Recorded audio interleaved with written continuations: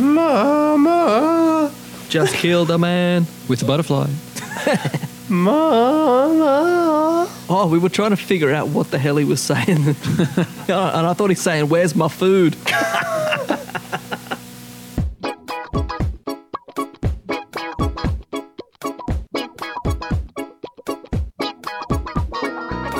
Welcome to the Peach and Black Podcast, your central place to hear unofficial news, reviews, trivia, and intelligent discussion on all things happening in the Prince world. Featuring the hosts, MC, You know, it's got all those classic Prince elements. Captain, Why wouldn't you just record as much as you could? Player, It's just like a story chest of ideas. Toe Jam, Either version. I love both versions. and other special guests. Hi, this is Larry Graham, and you're listening to the Peach and Black Podcast. This is Mr. Hayes, and you're listening to the Peach and Black Podcast, baby. What's happening, Australia? This is Tony M from the New Power Generation. You're listening to the Peach and Black Podcast. Hey everybody, this is St. Paul Peterson, and you're listening to the Peach and Black Podcast. Hi, this is Eden Nilsson, and you're listening to the Peach and Black Podcast.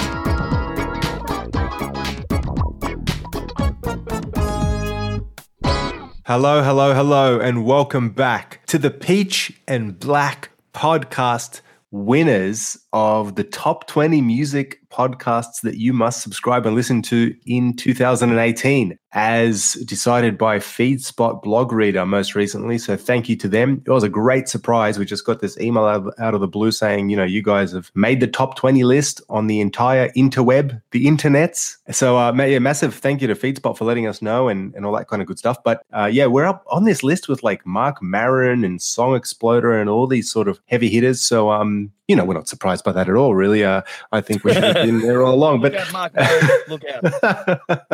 So yeah, look out, Joe Rogan. We're coming after you. But in all seriousness, thank you. And we couldn't have done it without you guys. And of course, I'm referring to everyone who's listening to this at the moment. And it's been a long journey. I'm going to keep this train rolling. Let's get into this. We're gathered here today around the virtual round table in the land down under.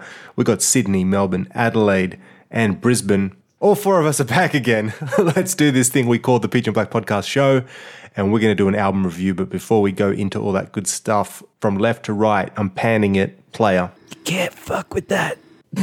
Toe Jam. Making the best omelets in the world. And Captain. What are we even doing here?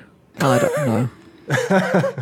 Well, and I'm Rob S. In the place to be, the Peach and Black Podcast family is back. Wow. Okay, let's get straight into this. We're back together again, as I said, for another album review. And this is kind of crazy because... It's the first real album. Yeah. If you can call it an album. Well, that's what I was going to say. Aside from Purple Rain Deluxe, which was a re-release of an album with extra material, you're right. This is the first full length, I guess you can call it that. I mean, technically, it is a full-length release. It's quite short, but we'll get into that. We'll get to that. But it's, 35-ish minutes or whatever it is. Posthumous. First posthumous release, which is kind of crazy because it's, towards the end of 2018, and that's almost 2.5 years since Prince's untimely passing, and we're getting the first release. I guess all that is behind us, all that history of how long it took to get here. And now we're faced with this release, which is officially titled Prince, Piano and a Microphone, 1983. So before we get ahead of ourselves and go straight into our track by track, our world famous song by song analysis, let's talk a little bit about everything to do with the release, because I think it's worthwhile mentioning, and there are different aspects to the release that we want to have a bit of a roundtable conversation about. So first things first, it came out on September 21st. As a digital and physical release. Obviously in 2018, in this era, everything comes out digitally, which is good. But it was also released physically on a CD. That was the one version. You got a CD release, came out on a vinyl release. And it also came out in a quote unquote deluxe edition, which was a vinyl and CD, and I believe exclusive to the deluxe edition, Big 12-page, big kind of vinyl record size booklet. So yeah, those are the 3 releases. And then on top of that, technically there's a 4th release, which is you can purchase it digitally and or stream it digitally. So those are all of the different, releases available. Any comments about any of that? Well, as an Australian, Yeah. I went to find the, I thought I've bought everything else official that comes out, so I got to keep the trend going. Went down to my local JB Hi-Fi. They don't have the deluxe version in Australia. You have to order it, import it, whatever. So I just got the standard CD, which comes with a little 3-page booklet, I guess, and it's got the CD. And I think it's a good little package. It's pretty bare bones, just the basic CD version, though. Yeah, I don't have any incentive to go and get the vinyl deluxe version. 180 gram vinyl? Come on! Well, I'll say a little bit more about that later. But okay, so Toe Jam's got the CD version. Obviously, we've all been streaming it and digital. That's fairly easy to get. But has anyone here got the vinyl? Either the vinyl or the deluxe vinyl CD combo? No. I do not. No. Okay.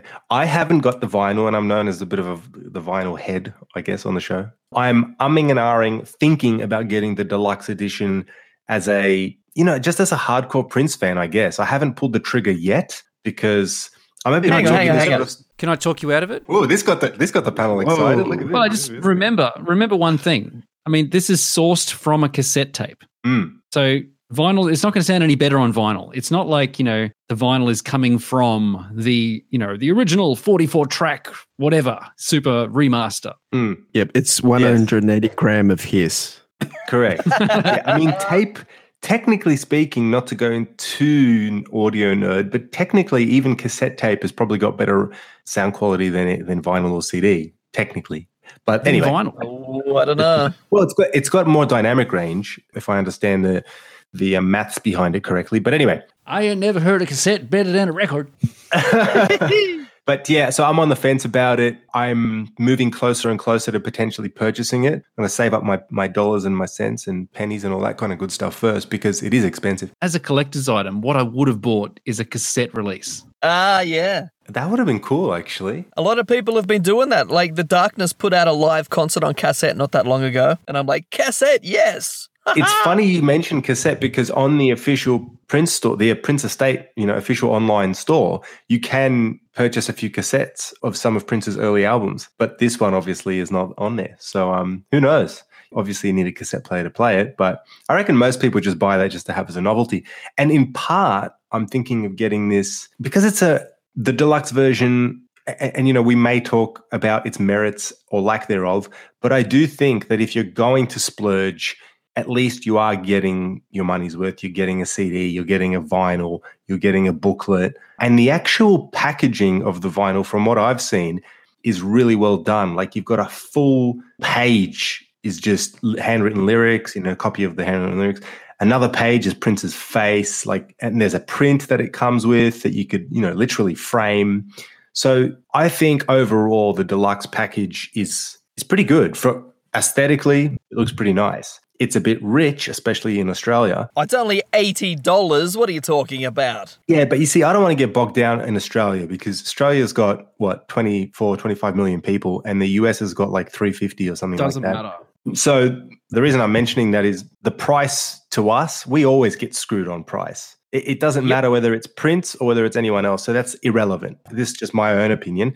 The price is irrelevant because we always get screwed. But you can pick up the deluxe edition, I think, for about $40 US. So yeah, some places. You can get it straight from them. So that's $55 in Australian money. And that's with a terrible exchange rate between Australia and America. But plus postage. Yeah, plus postage. But price-wise, I ain't mad at them. $40 for that package is worth it in America, I think. I think 80% of the people that listen to the show are from that side of the world. So hello to all of you listening from there, from US and Canada. But anyway. I want to talk about the artwork. Okay. So first thing I want to talk about is the image that they've used for the front cover. I mean, I reckon it's a great photo. I think it's a really cool, it's all black and white. It's Prince in the early 80s. It's a photo that hasn't been seen a million times. And, he's looking into that mirror. And it just reminds you of that scene in Purple Rain. There's a few scenes in Purple Rain where he's sitting down on his own looking in the mirror. It's got that kind of Interesting look to it. I mean, the one odd thing, it looks to me like his right shoulder's been kind of chopped. It's hard to look at. It looks like it's been photoshopped and it's been chopped, like goes directly vertical. It's like something weird is going on with that shoulder. But it could just be that it's just a weird angle. But it kind of like that sticks out to me when I see it. But it is a cool photo. Other than that. And then you've got the inside photos, other photos from the same session. So which is kind of cool. And you get some of the handwritten lyrics for 17 Days and Strange Relationship. This is just even in the regular CD version I've got. So like it's kind of cool. It's certainly got a historic kind of look about it. And that particular pose where he's looking in the mirror, he used that in the One Night Alone box set. There's a photo like that as well. And there's another one. It escapes me now. The London one. Yeah, the London. 2007. Yeah. So it's that particular angle and shot. I think he really likes that shot, because it's been done a number of times. So. And there's one from 93 in that Sacrifice of Victor book, him sitting at the mirror. Yes, that's the one. That's the one I'm thinking of. Yes. Okay. So we're speaking a fair bit about the different formats that it's been released in.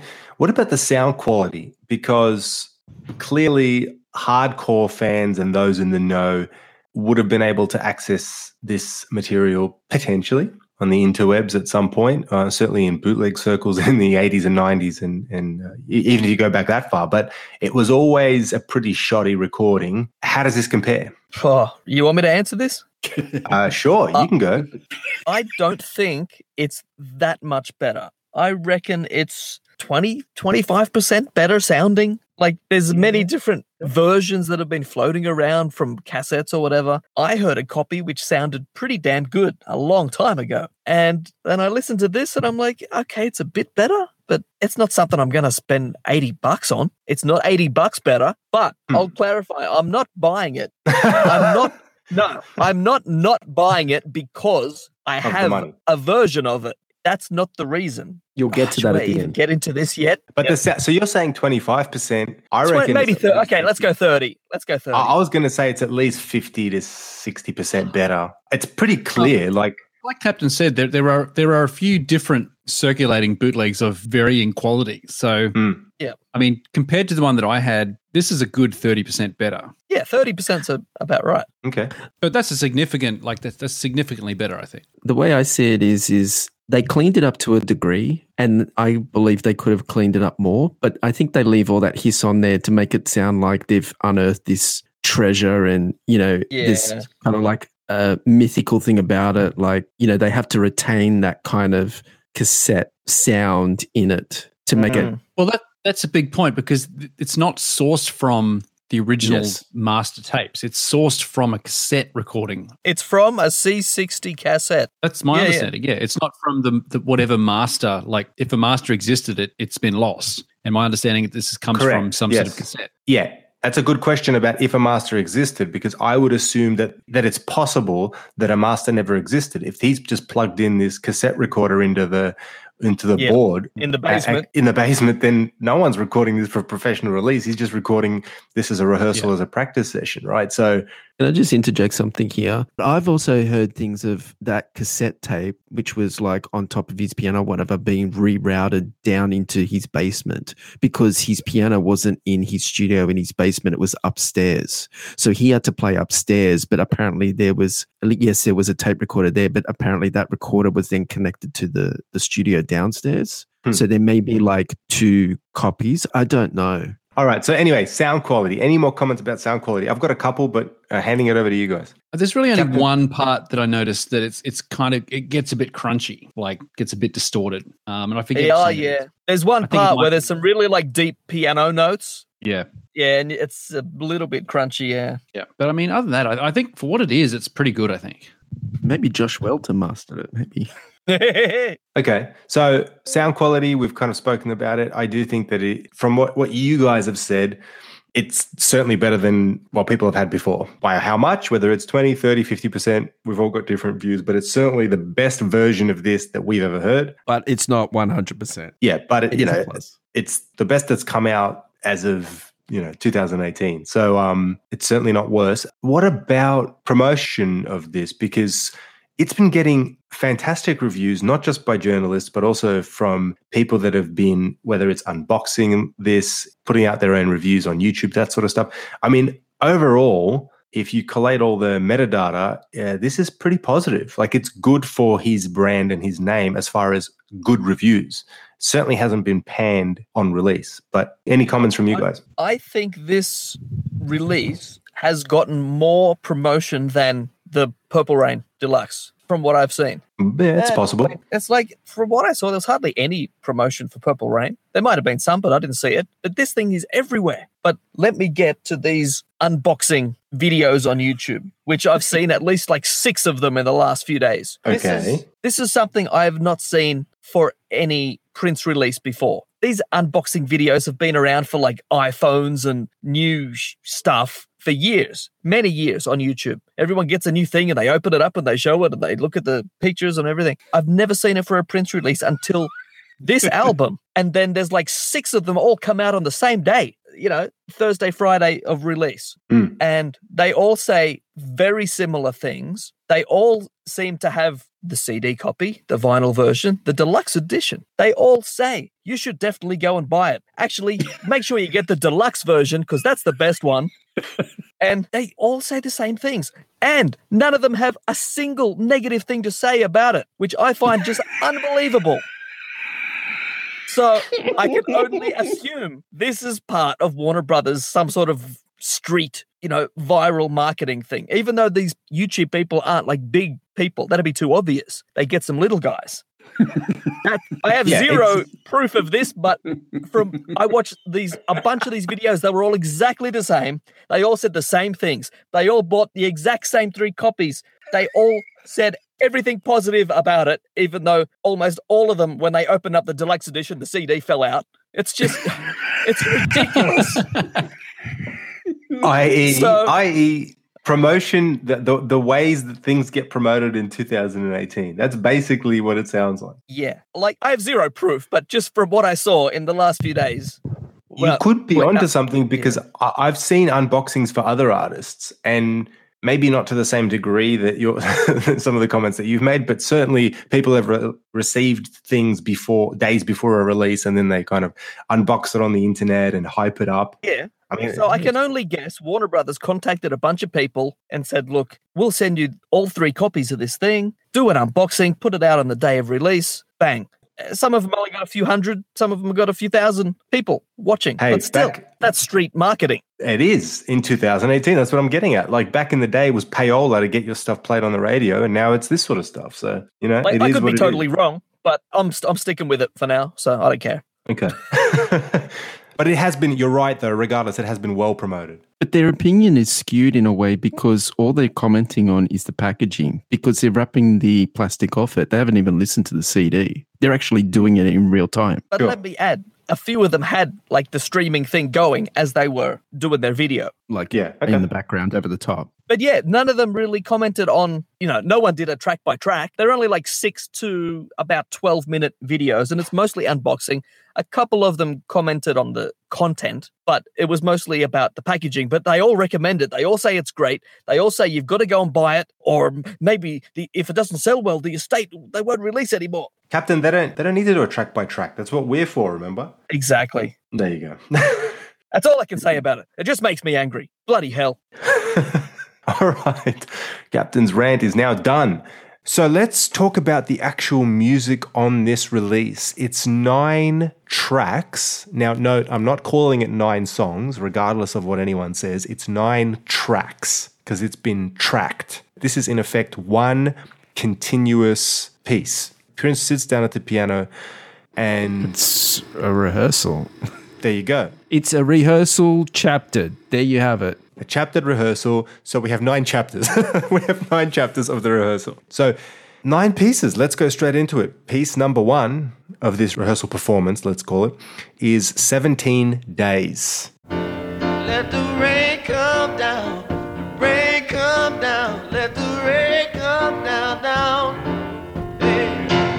Let's go around the circle. I'm going to hand this over to Captain. Tell us what you think about this particular opening track. Okay, let's just start. This album is hard to review track by track for a start because it is just like one long thing, one long rehearsal, broken up into different songs and different tracks. But also, compared to any other album review we've done, where it's at 341, there's a guitar solo and then there's a little keyboard sound at this time. There's none of that. It's piano and a microphone with a voice in it. This is going to be a different review. Which is kind of why we haven't really reviewed the instrumental albums. Yeah. The same thing. Like I said at the start of the show, it's like, what are we doing here? Are we reviewing Prince's piano playing abilities in 1983? Because, yeah, there's no production, there's no guitar solos, there's no bells and whistles like we usually do. It is piano and a microphone, so you're not going to get guitar solos. That's true. Guitar solos and a microphone. That's my first big whinge. There's no guitar solos on this piano album. That's the first big problem. But on the plus side, there's no whammy bar, so... Exactly. At no point in this review will Captain say there is too much whammy bar on this piano performance. I will not say that. Anyway, back to the song. 17 Days. Out of all the tracks on here, the songs performed in this rehearsal, this is one of the few tracks I'll probably listen to more than once or twice because it's actually a pretty full run-through of the majority of the song. Some of the others are very short and they're just a bit all over the place. This is a good run-through of the song. He's like doing all the sounds of this is how the bass goes and this is how the drum bit goes in this part, which is cool to hear. But yeah, it's hard. There's not a lot to say. The one thing that stood out to me was at 341, he plays a bunch of weird piano chords around the lead line, which is a really cool thing. There's some weird chords in there. It stands out because it's just not normal. But the song itself, he sings it and he plays piano. That's all I can say. Because it's a full, 6 minutes, 7 minutes long, whatever it is. It's not 90 seconds, you know. Some of the tracks on this album I probably won't listen to again. But this one I can listen to because it's a good run through with the song. So, the end. Okay. The end. Pick up the baton, Toe Jam. What do you think of this performance? It's a... Okay. Mama. I'll start with some of the obvious things that Captain said. This is one of the few songs that is the full song run through. I like the bit at the beginning where at one point he sings the first bit and then he says, turn the voice down a bit. So someone's obviously there with him, obviously a sound person. Who knows who it is, whoever it is that's working the deck. I think it's Don Batts. Okay. Basically in the song, he's doing the left hand, the bass line, and the right hand are playing those quaver chords and just the occasional little solo noodly bits with his right hand. So when I heard this, my first thought was, okay, where does this fit into the chronology of the song 17 Days? Because I was looking it up and it turns out that there was a version recorded which was probably for the Apollonia 6 album with Brenda on vocals. And that probably, I imagine, was a band version, so to speak, you know, with drums and bass and guitar and this kind of thing. Then we obviously know about the Purple Rain B-side release, which is a Prince and the Revolution song with Prince obviously on the vocal. So I wonder where this, now all of this is around late 83, early 84, and I really want to know where this fits into the chronology. Is this the earliest version of 17 Days we've ever heard? Is this between the two properly produced versions, or is this after both of them? And I'm not quite sure, but it is interesting to have that question in mind. The full song, like I said, this sort of goes with the whole album, but he's really experimental with his vocals. You know, he's trying out different sounds. Sometimes he's singing in falsetto when he does the does that little raindrop line. Other times he's really hitting those low notes towards the end, those woos and those ohs, and trying different sounds. It's really cool. Like Captain was saying, you know, the chords of 17 Days, it's basically just G minor, and it sort of half goes to F major, but it stays on that G, so you get that sort of suspended sound going. But then, like as Captain's saying, at one point it goes to a D and then a D diminished, and it's just kind of weird, and he's still singing the verse. It's just different, and I like the fact that he's running with it. He's experimenting with these songs. He's trying different things, you know, whether or not it works. I mean, it kind of does, but it's certainly different. And then the way he gets out of that is he just kind of plays these block chords like left hand, right hand, and then he gets back to G minor. So it's hearing that kind of stuff, that spontaneous kind of, right, I'm in a different key, how am I going to get back? And he just does it effortlessly. And you hear that and you think, he's not the greatest piano player. He's not like Chick Corea or Keith Jarrett or something like that. But I mean, like, he's got the brain that can get him from one place to another place on the keyboard, you know, just a few notes, just a few chords here and there. Yep, that's where I want to go. I can play this and then that'll transition into that. And he just knows how to do that. So it's really good hearing that improvised. Again, one positive about this release is that we don't hear that on, you know, produced albums. You don't hear his ability to do that kind of thing. You don't hear his You can analyze the chords and stuff like that and go, oh, look, he's used this transition chord and then that transition chord and move to that. But do it just on the fly like that is really cool to hear. I think that's all I have for, I'll just say the song grooves. It's got Prince's piano groove. He's just hitting those keys hard. There's something kind of sloppy about his piano playing in the best way. Like it's sludgy. Like he sort of hits notes hard. He occasionally hits the wrong, like hits two notes at once. I don't know what it is, but he hits them hard and it's sludgy, and it always just has so much funk to it. Even if it's not crystal, like his rhythm might be a bit off here or there, but there's so much soul in it. So that's my review of 17 Days. All right. Should we just cut and paste that for every track? The same thing? This happens a lot of the times when we record these shows. The first song often summarizes the album. So a lot of what you say about the first song goes for the rest of the album. So. Certainly for this one as well. All right, player. Tell us what you think about the opening performance on this. For this song track chapter, I love this. I love how dark it is, especially with the left-hand bass notes that he's doing and the groove of it. That's what I love the most, the tapping of the foot. I really would have loved to have seen this on the 2016 Piano and Mic tour. I love his style of playing. Toe Jam touched on it a bit before. Like he's not he's really good at the instrument, but he's no sort of virtuoso on the instrument. But he can get his way around a keyboard or a piano, and I like the attack that he does on the keys and stuff, and the contrast that he can make it really loud and soft, and just to emphasize it, and just the way he grooves it. He uses it really rhythmically. I know he said in Keyboard Magazine he saw himself as a colorist, so he didn't even really see himself as a master sort of keyboard player, but just enough to sort of make it sound interesting. And you definitely hear it in this album, but you also hear it in this track, and I just love this as an opener.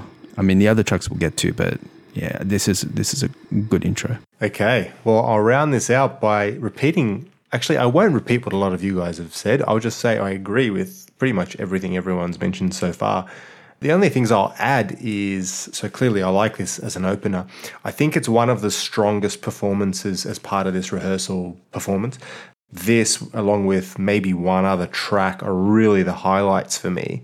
And one of the reasons that I like this a lot is, yes, it's a full run through, as Captain said, but to me, and Player kind of almost touched on this as well when he said that he would have liked to have seen this on the Piano and Mic tour. I agree with him, and the reason is I love Prince's percussive piano playing.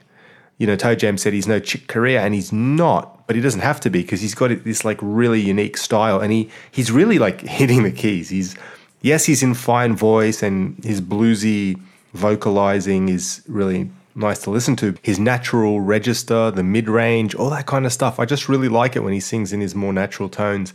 But it's the percussive piano playing on this track. Yeah, man, he's pressing hard on those keys. He's thrashing them, and it's brilliant. You can just hear every element of his fingers on the keys. And especially the bass notes when he gets really, really low. Really, really awesome to hear. This is piano and a microphone, and his piano's in fine form, as is his voice, but it's the improvising vocally that I think is good.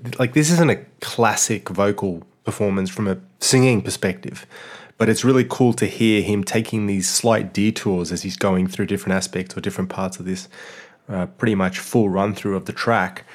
And, Captain actually mentioned earlier, this is going to be hard to review because, normally we say, at 3 minutes 40, check this out. And although I agree with Captain, this song itself is actually an exception, because at 3 minutes 40, and I think Captain said 3:41 in his notes, he does some really strange stuff, some really weird progressions. I don't know if the chords are weird or if the progressions are weird, but it sounds kind of strange, and I like that. But this is like a private listening. It is, in essence, what we're listening to. This whole bloody recording is a private listening session, but this song is one of the best parts of this. And I won't spoil the rest of the performance, but this is pretty much as strong an opening as you can ask for. Players mentioned that he would have loved to have heard this on the Piano and Mic tour of 2016, and I completely agree, because, why not? He played so many songs on that tour, and this one clearly could have been a choice that he could have come out with, and probably would have been a bit unexpected as well. Did he play it on any of the Piano and Mike shows? I'm sure he would have. I don't believe so. I can't tell you for sure, but not during the Australian ones. Although, you know what? He may not have played this song, but I feel like on the Piano and Mike tour, and this is maybe a separate discussion, a lot of the stuff that he's doing in this song, he mimicked or redid, let's just say. Definitely. There's a certain groove that he has where he's like on the one and dun dun dun dun dun dun Yeah. dun dun dun dun. And he sort of, I agree. He's like, that's sort of like his bedrock, and then he sort of builds from there on these sort of like funky songs. And you know what? I think He did play it. Oh, wow. Well, I would have loved to have seen it. Okay, what show, Captain? Wouldn't have been Sydney. Otherwise, our memory is terrible. Ah, yeah, exactly. No, it was part of this bloody sampler set. Couple of shows he did a sampler set and he played freaking 17 days. Motherfucker. But that doesn't count. Motherfucker. That doesn't. How dare you? That's blasphemy. You cannot mention sampler set on this show. Sampler set a microphone. I'm waiting for that album. That's right. Oh, God. You know it exists. It'll be the next release. You know it exists. But Toe Jam, you mentioned that there's that kind of the rhythmic element of his playing, and I keep referring to it as percussive. I think it's more a case of him just using that because he, as Miles Davis said famously, Prince don't hear Ravel when he want to make love to his woman, he hears drums and shit. And I think when Prince plays piano, he hears drums and shit. And he can play melodic and fluid and somewhat disjointed sometimes, but I reckon this is just my gut feel. He probably would have got bored at some point. He's like, let's kick the groove in here. But obviously there's no one on percussion or drums. So what does Prince do? He plays percussively. So I think that's more so the case when it comes to songs like this, rather than his inability to be more fluid. I'm not saying he's a Hancock or a Correa by any stretch, but I think he was quite adept at being versatile. And you know what? As an album opener, although we all agreed that this is quite strong as an album/rehearsal opener, I have to say that this, very early on in this official release, shows Prince's versatility. And I don't think anyone can be upset with that. I'm horribly upset at that comment. You what? Terribly upset. Let's go into the continuation of this performance with a smidgen of Purple Rain. Purple rain, purple rain. Player, what are your thoughts on this little tidbit? Oh, yeah, it is little. It's like a blink and it's gone track. It's almost not even worth listening as a track. It's a bit gospel-y rendition, but really, I only really see this as a bridge between 17 Days and A Case of You. Like, it's very quick. That's what she said. He just recites some of the lines. It's not even, to my ears, not even really closely mirror the original song. It's just like he's kind of noodling and just adding, kind of scatting the lyrics, and he's then into the next song. So, yeah, it's there, but it's not like the proper song or rendition, and I don't really have anything to say about it because it's so short. It's just a thing. It's just a song. Just a little short thing. That's what she said. It's just a showering of Purple Rain. It's just like it's a little shower. A sprinkle. A sprinkle, that's it. A little tinkle. They should rename it as that. It's Purple Sprinkle. So with that, Toe Jam, what do you think of Purple Sprinkle? I'm going to say this is the most skippable song on the album, only because it's basically a segue, as Player was saying. I guess the only thing worth saying about this is that it's good that it's there, in that the estate didn't chop it up. They didn't chop this session up. They understand that this is a session that is a start to finish, and it's Prince exploring different ideas. He starts a song, he gets, a minute into it, changes his mind, but that's part of the session. So that's the only good thing about this, is that it's there, and it should be there to sort of show that, this is him improvising through this session. But I don't have anything to say about it. It's 60 seconds of him thinking about doing Purple Rain and then changing his mind. Oh, gosh. You took the words right out of my mouth about him thinking of doing something, because really that's all it is, right? It's a short and somewhat sad, I don't know why, I find it quite sad musically, improvisation of the song, and he kind of mumbles his way through parts of it, but it's not really the song, as you guys have all said. And I have to agree, Toe Jam, that I wouldn't even go as far as I'm so happy that it's there, but if they would have chopped it up, I would have been the first to say, how dare you? You know, you decided to release a rehearsal performance, you know, this intimate thing. Why, how could you possibly cut this out? So it's almost like damned if you do, damned if you don't. And I agree.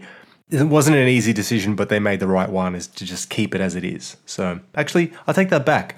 They probably didn't even make this decision. They probably just released the whole performance, or decided to release the whole performance without even thinking about whether or not this was worthy. You know what it is? It's for those non-fans or fans or whatever.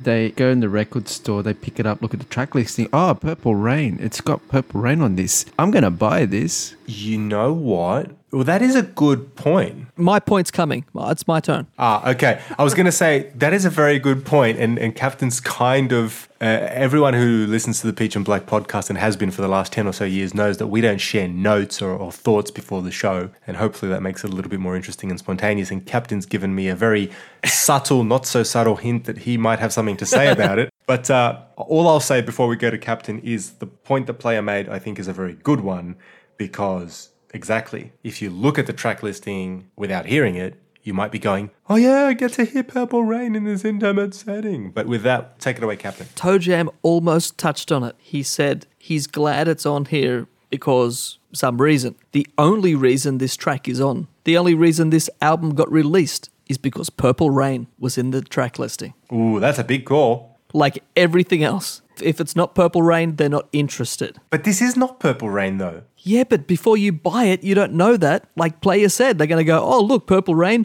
Oh, 17 Days, that was the B-side. Oh, International Lover, that was off 99. I know some of these songs. Strange Relationship, oh, yeah. But it's Purple Rain. That's the big freaking target that people are going to see and target bargain bins where this album's going to end up. There's a reason why it's not titled Purple Rain in brackets Segway.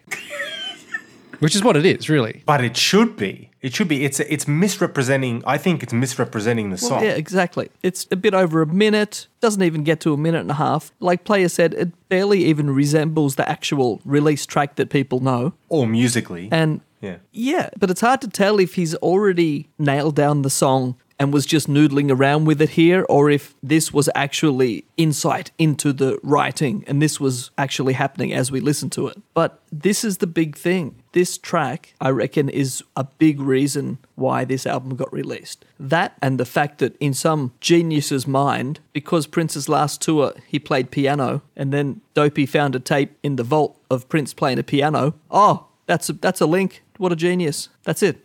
But hold up. My question is, why don't you release something from the 2016 sessions? Like, we know Atlanta, his last shows were recorded. We know the Opera House was recorded. We know Paisley Park at the start of it all was recorded. All these recorded.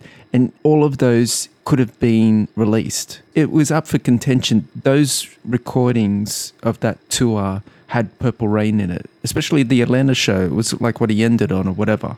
So like this comes towards the end of the show, like as our final conclusions, but it's like, why this? Why is it this? Who knows? But probably most people would rather hear Piano and Mike, a live concert from 2016, rather than this if you're a Prince fan. But it might have something to do with Warner Brothers. And again, I don't know for certain, but I don't believe Warner Brothers had, at the point that the decision was made to release this particular album, I don't believe they had the rights to Piano and Mike, the 2016 concerts. Does that make sense? When you say that, yeah, it makes sense. But Piano and Mike 2016 came from the vault. Piano and Mike 83 came from the vault. What's the difference? No. But the difference is that Warner Brothers technically own the rights to this. Because it was recorded when he was under contract to Warner Brothers, and 2016 was not. Yes. Okay. So I think in a really unfortunate situation, legal or whatever contractual situation, they chose this rather than potentially something much more special. That's just my guess. I have a lot to say about this entire thing as the first choice as a released album, but we'll get to that later. But I just think that it's a Warner Brothers thing more so than anything else. But Hashtag Purple Sprinkle.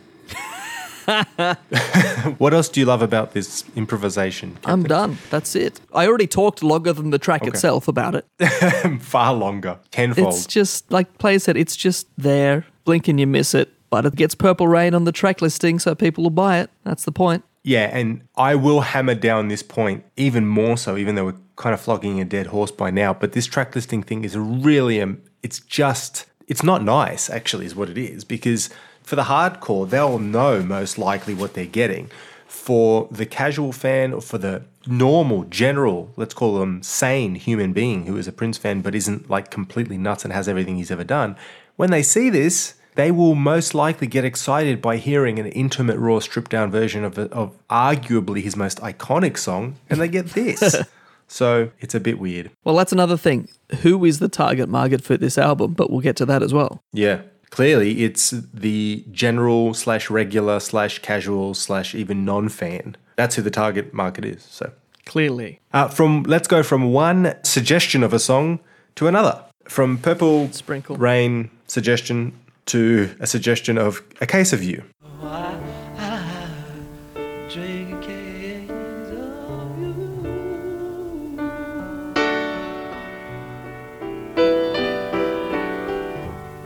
Take it away, Toe Jam. So this is only a minute and a half or so again. And this is obviously the famous song composed by Joni Mitchell off her Blue album from, I think, 1971. And it's a great song. It's hard to say much about this as well because it is, again, just a verse and a chorus. I think he only does one. And we also know that Prince released another piano version of this in 2002 on the One Night Alone piano CD. Which isn't entirely just solo piano and microphone. There is some overdubs and a little bit of guitar and effects and keyboards in that one, but it's predominantly a piano and vocal track. I think the 2002 version is superior because it's completed. Like, this is just, it's hard to diss this thing, but it's just a rehearsal. He thinks about doing A Case of You. He likes that song.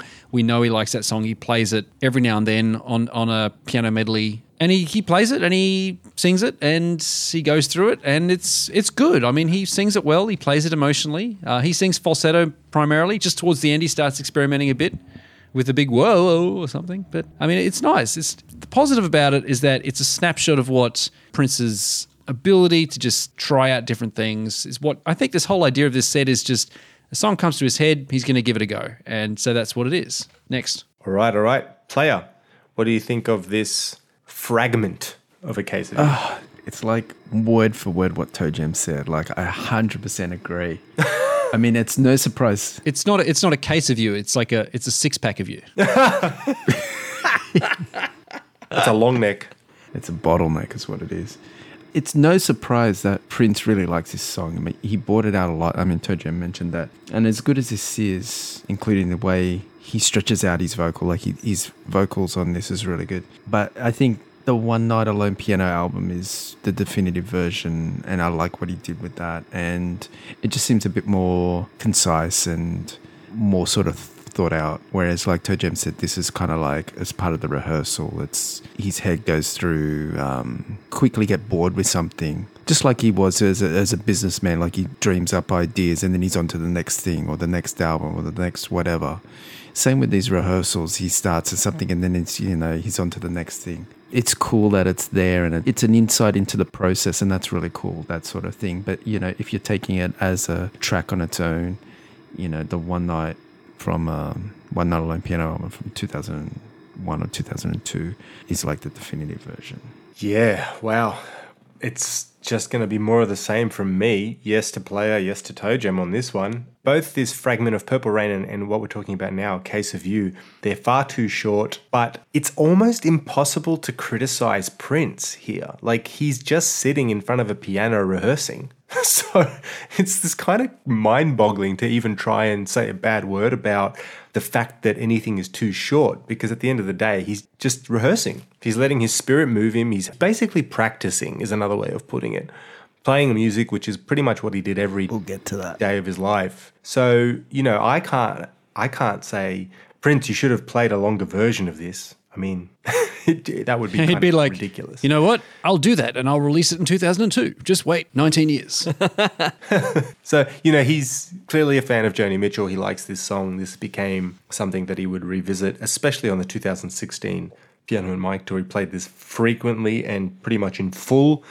Far better, far more emotional, all that sort of good stuff. Captain, what are your thoughts on this fragment? This fragment just about a minute and a half for this one as well. And yeah, we've already said this is the second time now that this cover song has been released by Prince. But one interesting aspect now is this has been officially released again, that there should be some money going Joni Mitchell's way. And given her recent health issues, that could possibly be a welcome bit of cash. No idea on what her finances are, but twice now this song's been released by Prince. That's a good thing. I really don't think she's waiting to collect royalties. I don't think she's sitting there waiting for it, no. But it'd be a welcome bit of cash out of nowhere, which she wouldn't be expecting. Extra money is always welcome. Anyway. I mean, wow.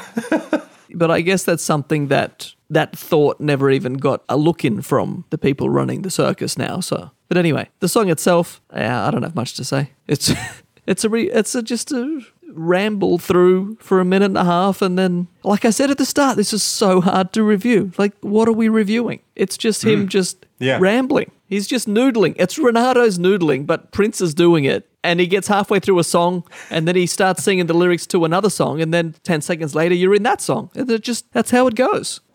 From one fragment to another. I want to take a moment just before we move on to talk more about Joni Mitchell and Prince. And, there's the story about when Prince was a teenager and she must have been in Minneapolis, I guess. And Joni Mitchell says, like, Prince was basically at the front of the stage just staring at her the whole time, like with those big, brown eyes or whatever he has. And, that's the story. I mean, I can't remember the exact quote, but that's what Joni says. Yeah. And, I mean, they obviously developed a friendship. And there's lots and lots of references to Joni Mitchell songs in Prince's music. The first one that comes to mind is the Ballad of Dorothy Parker, where the girl in the song puts on the radio or something, and it's Joni singing, "Help me, I think I'm falling." And there's heaps and heaps of them. I just can't think of them off the top of my head.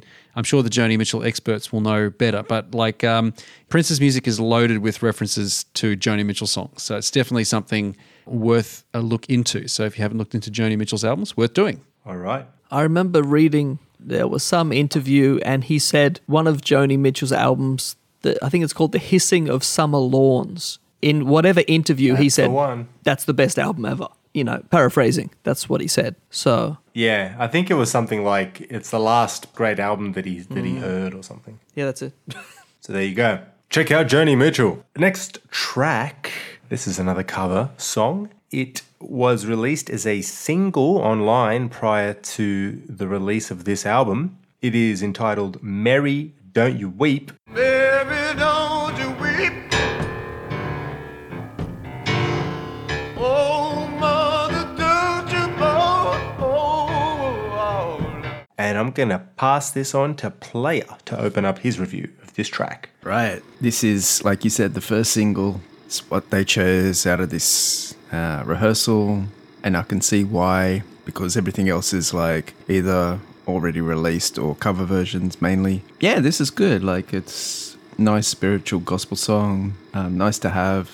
It's an impressive song, a strong vocal, nice to show up to general public, like his abilities on piano and as well as the dynamic range of his voice. But again, it's something that's part of the rehearsal, so it's something that he moves on to, plays it, then moves on to the next song. So it's good in the fact that it's something that we don't have before, but it's just the process of his rehearsal. So yeah, it's cool. For me, this is the price of admission. This, along with 17 Days, are the undoubted highlights. That takes the words out of my mouth. It's like the carrot. This is the carrot that they dangled, the first single. So come and get your piano and microphone rehearsal. I think there's a strategic choice in this particular song to get people interested. Yeah. It's something about, I don't know what it is, but that is the purpose of a single. So it's not like they're doing anything wrong by that. No, I'm not suggesting that, but it's, I don't know what it is. Maybe you guys can help me out. I think the performance is just so good of this particular spiritual, of this gospel track. Yeah,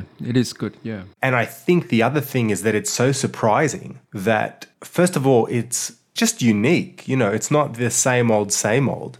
I guess I'm talking a little bit more about why this might appeal to people if they heard it as a single and then wanted to consider purchasing the actual release. But I'll just quickly finish on why I think it's actually fantastic. He goes full gospel here. Again, his mid-range growl, I'm going to call it, just conveys the heartbreak of love lost and of the difficulties of in this instance for the woman, potentially being cheated on or whatever your interpretation of the song is. But yeah, his mid-range growl is in the house on this one.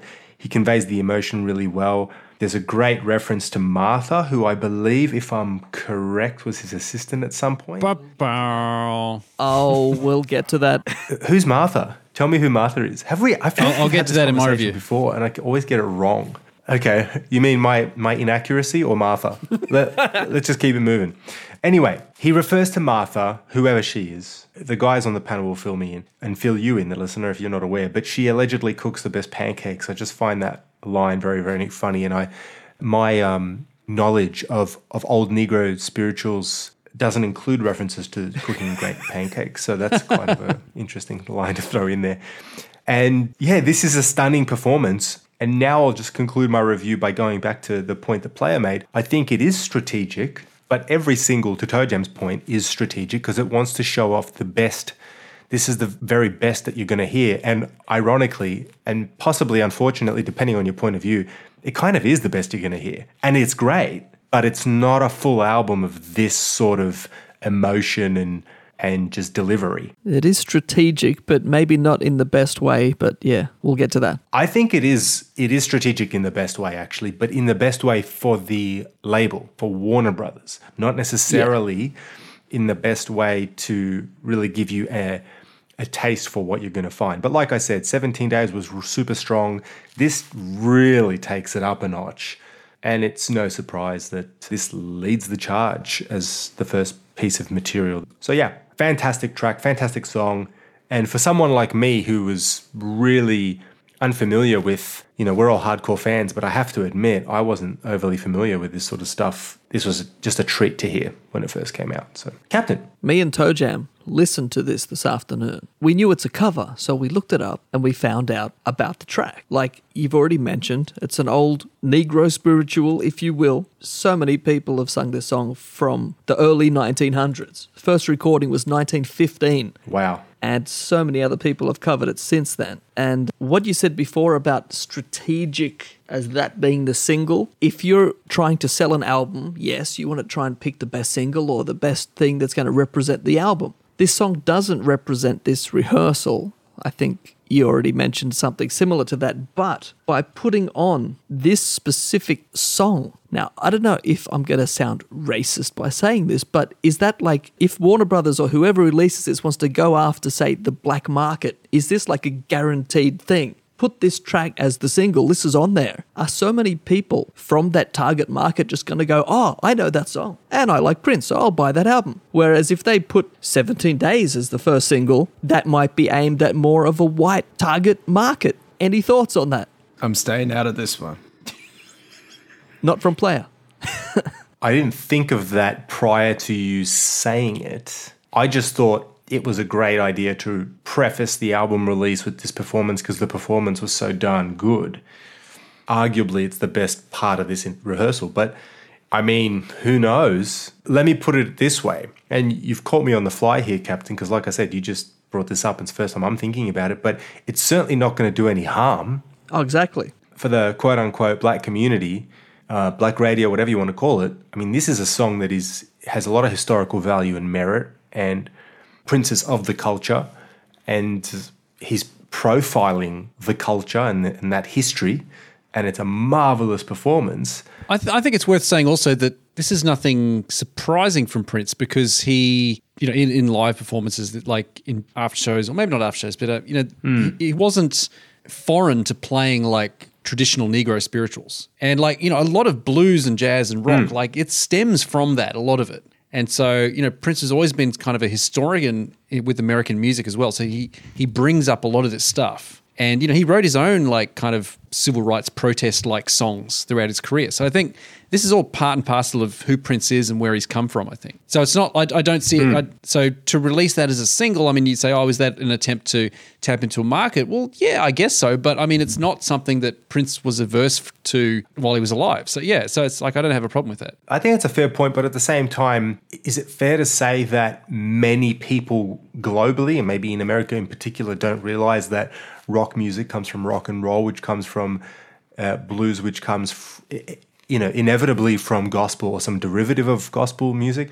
Probably. So the thing is, to Captain's point, I don't know that a typical rock-loving college student, for example, is going to get as much out of this song compared to Prince's fan base in Atlanta and Detroit, for example, or Chicago, where, when he was coming up in the very early days, a lot of his audience was, because of the music he was playing predominantly African-American funk, R&B type stuff before he started, incorporating the rock elements, which let's not go into the rabbit hole of the fact that rock is also technically a black music form. But, man, Captain, look what you've done.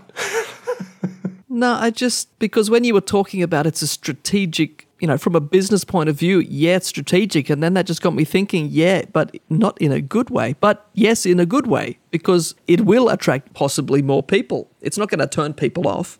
All they're looking at is how to maximize their money, their profit. So, of course, you're going to appeal to as many people as possible. So, yeah. Interesting. But anyway, I haven't even mentioned the song yet after all that. Well, just before you do, Mary, Don't You Weep, which is, of course, the first single of this album, now has an accompanying video and is in the official Spike Lee movie. A Spike Lee joint, I believe, was the tag that he still uses. And, of course, that film is called Black Klansman. And, it's, Prince and Spike Lee have a bit of a history together, so not completely surprising that Spike would use this. Okay, the song itself, I've never really liked this song that much, no matter who was singing it. What? Like, minute and a half, 2 minutes in, I'm already over it. Again, this might just be we've talked about this before. We're white. Prince was not. Some songs just do not connect over that, cultural divide. Yeah, but I'm enjoying it. I just don't get anything out of it. And some people might be screaming at their speakers right now saying, how can you not? But I just don't. That's just me. I don't know what else I can say about it. Mystified silence, I think. This is just another passing thing in the rehearsal that I'm like, moving on. Wow. Another passing thing. What I will say is this is the song where I mentioned this before. Somewhere through this track, he starts doing the lyrics to Strange Relationship, and then before you know it, you're in Strange Relationship. Like this whole rehearsal, he's just going wherever his brain goes, and then he just flips and goes into another song within 10 seconds. So in that way, it's a great listen. That's all I'll say. Okay. Toe Jam, round this one out for us. Okay, well, I'm going to disagree with all of you guys in the first point, and that is I do think that this song does capture the sound and the mood of this session. I think this session, there's something kind of sad about it in an emotional way. And I think this song, it's pretty much halfway through and it captures that. It's dark. It's sort of a minor blues thing, but it also goes into that flat 6/5 down to the 1, which is kind of like join repetition, that kind of 3-chord progression at one point. He's bending those notes, growling, changing the timbre of his voice throughout it. It reminds me of songs like Solo, even though that's kind of a different song, but just the vocal is the standout, I think. Given that it is a rehearsal, there are some kind of moments like, the cooking the greatest omelets in the world, that lyric kind of, feels a bit out of place. Like he just had this little joke that came into his head. Maybe if Martha is a real person, maybe she did walk past the recording studio at that point and he gave her a shout out, who knows. But that bit's kind of a bit weird because the rest of the song's quite emotional. All right, now, who is Martha? Yep, here we go. Captain and I were listening to this song, doing a bit of research, and from what I can tell, the original lyrics are a traditional Negro spiritual, and what that involved a lot of the times is taking biblical stories and kind of, there's an allegory between, they're telling the biblical story, but really what they're singing about is their own slavery or their situation or that kind of thing. So, the song Mary, Don't You Weep is referring to Mary and Martha, who are the sisters of Lazarus, who in the Gospel of John, Jesus raises from the dead. So yeah, you have references to Mary and Martha in this song. And if you look through what I think is the original lyrics, basically reassuring to Mary and Martha, saying, God told Moses what to do, don't you weep. Moses stood by the Red Sea shore, smoten the water with 2x4. Pharaoh's army got drowned. Oh, Mary, don't you weep. Now, why is she weeping? It's because her brother Lazarus has just died. She's not aware yet that Jesus is going to come along and raise him back to dead kind of thing. So obviously, I don't believe that, but you can see the metaphor that a Negro spiritual might use that for. Like, we may be in a tough position now, but, don't you weep. There's hope. There's potentially something better coming. So it's interesting. So, yep. In other words, I'll get my pancake somewhere else. So as so often it comes back to Jesus for Prince.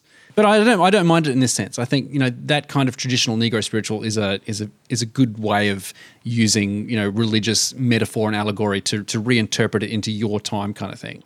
So I think this is a really interesting song. I think it summarizes the feel and the sound of the album. It's got Prince doing experimental stuff. He's trying different things. It's dark. It's minor. It's a very interesting song. And that other line in it, that whoa, whoa, whoa, whoa, whoa, whoa, whoa, I couldn't figure it out, but that's from something else too, and I can't quite pick it. He also says the line, I got a bad, bad feeling. And that reminds me straight off the Rave. Purple House. Exactly, where he says, I got a bad, bad feeling. My little Puerto Rican baby don't live here no more.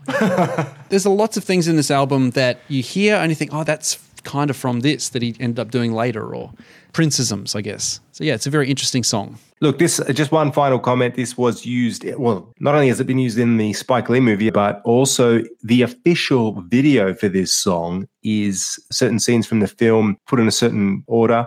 And the only thing I will say is that it's a striking video and it complements the music and the music complements it, vice versa. So no complaints from me. Not something that I'm going to watch probably more than once, but I think it's well done. So, all right. Well, someone, I think Captain might have mentioned that during this performance of this track, Prince mentions, or no, he doesn't mention, he starts singing some of the lines from a song called Strange Relationship.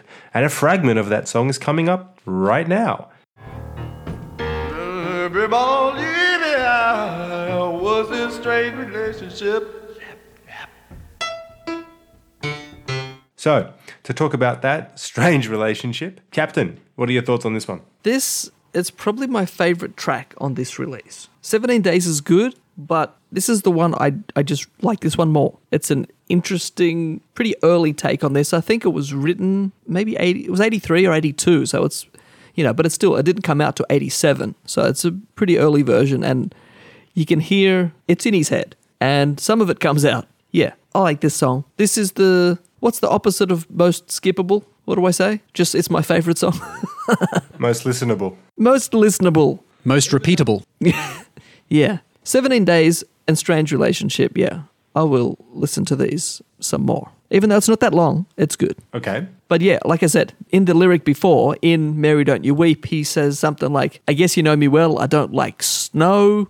And then he says some other line. And then, yeah, before you know it, we're into this. So it's a cool little transition he does there. Again, just as you said that, my first thought again is like, what's the genesis here? Is he playing this song with the song already completed? Or is this him working out the song, or at least putting it together for maybe the first, second, or third time? It's a really interesting question that I wish I knew the answer to. Okay, player, what are your thoughts on this version of Strange Relationship? Yeah, just to Captain's point, it's incredible that he had this under his hat for so long before he put it on an album. And to Turjim's point, yeah, like it does beg the question, is it a thing that he's working on? It sounds pretty well formed. Like if this was improvised, it's pretty impressive that, he's got the groove and the lyrics down pat kind of thing. But yeah, for me, everything is that groove. There is the noodling, but, and he's fleshing out the song, but that groove, the dun dun dun dun, yeah, it's just killer. Like, I love it. I'm in agreement with Captain. This is a great track. And every time he puts this on the piano, every time he does it on piano, it's always well done. Mm. Well, my thoughts on this are, when I saw Strange Relationship on the track listing, I got really excited. And then when I heard the song, my excitement went really limp, like a balloon having the air squeezed out of it. This is a practice take. And again, I'm not mad at Prince for this.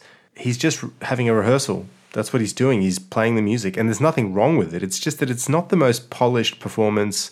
He's playing around and noodling. It is interesting, but at the same time, it's kind of forgettable compared to all of the incredible versions, live versions, and the studio version of this track. So I'll say it's fine. again, it's so hard to talk about this because it's not like you can take this out. Because if you remove this or if you move Purple Rain, all of a sudden it doesn't become this continuous rehearsal anymore. So, it's so weird to talk about this in that context. It's basically a snippet. What Player Said just said before is like he had this song in his head and it didn't come out for years and years and years on the album. But then you think we're listening to this, just him and his piano on a little tape recorder or a studio, whatever it was. But that makes you think, how many times did he sit down at a piano in a room by himself and play Strange Relationship before he even recorded it or before anyone else heard it? And it just makes you think how many other rehearsals like this there are. He'd wake up, 3 a.m, go in the studio and play for an hour and just do this, like random stuff. These are all the recordings that are sitting in the vault. Apart from all the proper songs he recorded and live stuff he's got, there's all this as well. There'd be piano and vocal rehearsal every other day of the week. There'd be a guitar and vocal. There's all this. It's just mental when you think about how much there is. The News album, Piano and a Mic. It's crazy when you think that this is just one. Possibly some people have heard this before. We'll get to that later. But there's so many more rehearsals that are just sitting in there in Iron Mountain. And this is one of them. And he transitions from Strange Relationship into another early 80s classic. But before he does that, talks to Toe Jam. He does. Okay. Toe Jam, what do you think about this track? I don't have anything to say about this.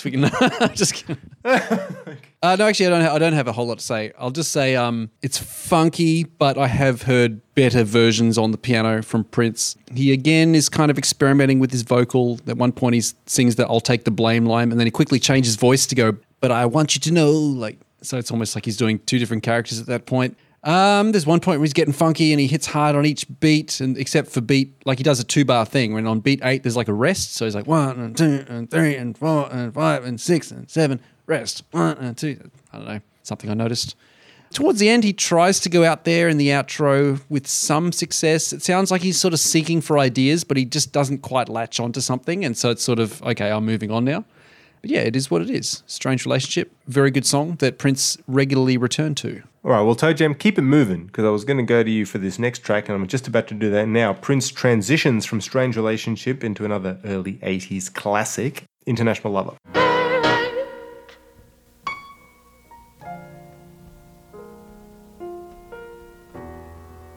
I'm free tonight. Toe Jam, what are your thoughts on this one? I really love this song, the song itself. I love anything from the 1999 album. This is a really funny song. I wouldn't say this version is funny, but it's certainly an interesting performance. Lots of great use of space. He really hesitates on playing some of the chords, and you get that moment of, is he going to hit the next chord? And so he's playing around with the time a bit more, which is kind of good after some of the more of those funky, sludgy kind of songs. His vocals are kind of hesitant. It's almost like he's scared to sing some of the lyrics, and I wonder if that's because he's going for that comedic sort of vibe, or whether it is that he's kind of a bit embarrassed about some of these lyrics, and you wonder if there's the other person in the studio maybe doesn't know the song and is like, what the hell is he singing about? So that's kind of interesting. His vocal is breaking. He seems kind of hesitant. His falsetto is quite light. So I think the vocal in this is a bit different to the other songs. But then again, he goes into some more experimental things, doesn't really play the song out full. At one point, he's just doing these low hums to high hums, and he gets lower and lower in his hums. I don't know if the hums get higher, but he's sort of practicing doing those big leaps with those hums that he does. And they're really cool because he does that big bend up to them, and then he holds that hum just going on. And it's something he did as an effect. So it almost sounds like a violin by the time he gets that hum and he's sustaining it. And you start to hear, as the song goes on, you start to hear some chords from Do Me Baby. He never actually gets straight into the song, but he's certainly segueing into the chords more of Do Me Baby then, and it becomes more like that than International Lover. So again, really interesting to hear from the point of view of this is Prince experimenting with stuff, trying different transitions, sort of stream of consciousness kind of thing of where he goes with the song. So it's very interesting. Is it interesting to you, Captain, International Lover? If anyone remembers from the 1999 review, I wasn't a big fan of this track, and that's the fully produced final version. So this sort of bumbling rehearsal is even more boring to me than the officially released track. It's like 3.5 minutes, a bit over. It's an interesting run through, but yeah, like I think Toe Jam got it. Like the engineer's standing over the other side of the glass looking at him, so I don't think he gets into the more intimate parts of this song. No one there's someone else is just over there. But yeah, I don't have that much to say about it. I know it's one of the longer tracks in this rehearsal, but I just don't like the song that much. Okay. Interesting. Very interesting. Player, what are your thoughts on International Lover? I agree with Captain. It's more the chords for me. The vocal doesn't do it for me, but the chords. But apart from that, I don't really have anything to add. It's, it's a cool song and everything, but yeah, it's just not really much of a highlight, or there's no standouts really for me. Gee, to say I'm surprised is probably an understatement for me. And I'm not going to say this is the greatest thing on here, but... You're not going to electric intercourse it? No, I'm not going to electric intercourse it, player, but 17 Days and Merry Don't You Weep are the 1-2 punch. They're the highlights on this set. Followed not too far behind by this for me. I think this is a brilliant performance. I love how it's really soft, delicate. He's playing sensitively. He's approaching the song very cautiously, and he's searching. You can actually hear... The thing I love about this the most is I actually think you can hear him think. And it's very rare when I think of Prince's studio and live recordings to ever hear Prince truly think. You can hear Prince think a lot, and in this particular track and this performance, he's just searching and thinking and structuring the song, improvising really. But that Do Me Baby change is really cool. I agree with Player about the chords. It's all in the chords. Not really a vocal showcase, but possibly the best or the second best example of him just playing around and trying to make the pieces fit, you know. He's laying down the tracks to create a railroad track with this track. Oh my goodness. I'm done with this one. I'm happy it's on here. Happy that he performed it that day when he felt like rehearsing. And with that, let's move on to another song entitled Not Monday, Not Tuesday, It's Wednesday.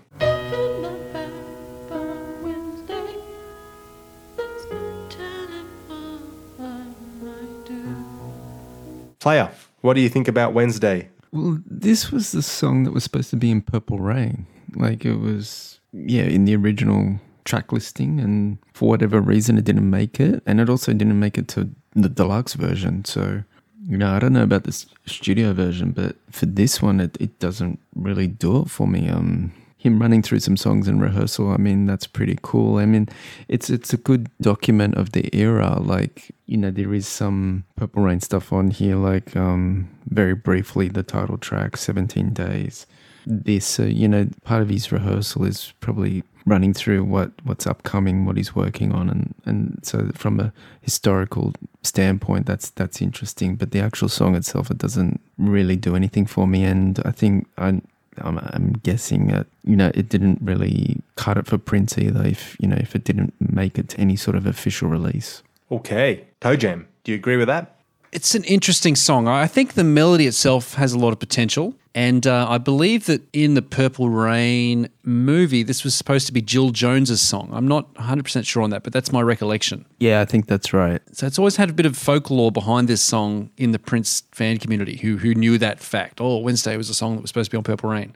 It's got that sort of music box melody to it that Prince was doing in the early 80s occasionally. Like just stuff like Ooh Shishi Wawa off, is that Apollonia or Vanity? But there's a segue before that, and it's got this sort of music box segue, and they sort of was doing that a bit at that time.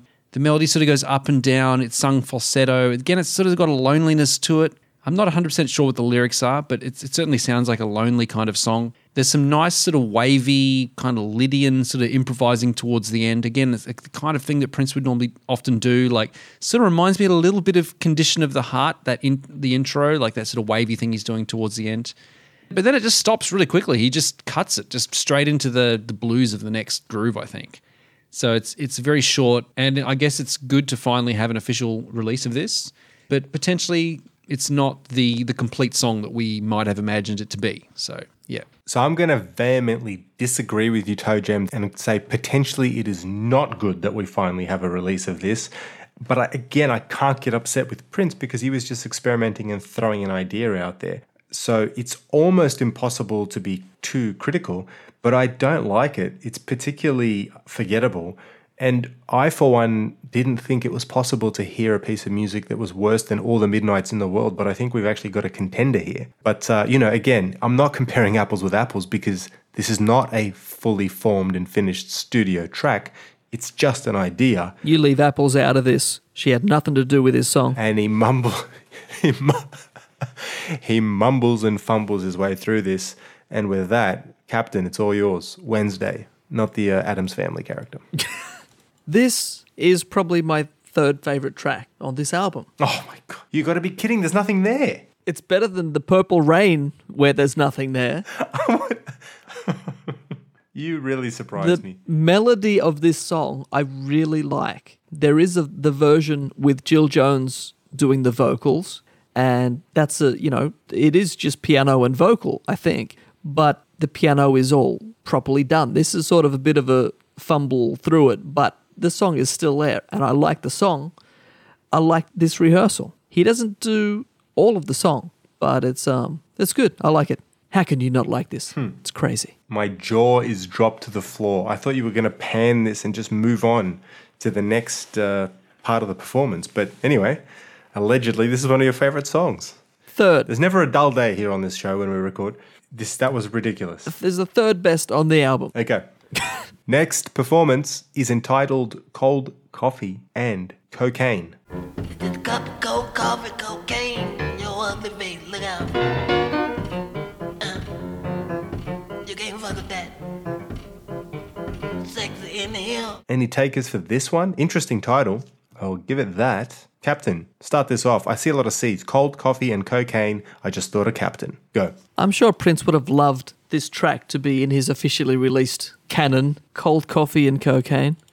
The song itself, it seems to me like an acoustic version of Chlorine Bacon Skin. It's the same voice, it's the same persona, it's the same idea, it's that same comedy vibe, but it's just Prince talking to himself. Is this the one where he just goes through trying to find rhyming words about a house and a mouse? And that, to me, that is hilarious. Out of every track on this album, this is the one that seems like totally made up on the fly. And he even says at one point, what rhymes with house? And I just burst out laughing when I heard that. I thought that was so funny. And then he goes on about a mouse and the grandfather mouse and just...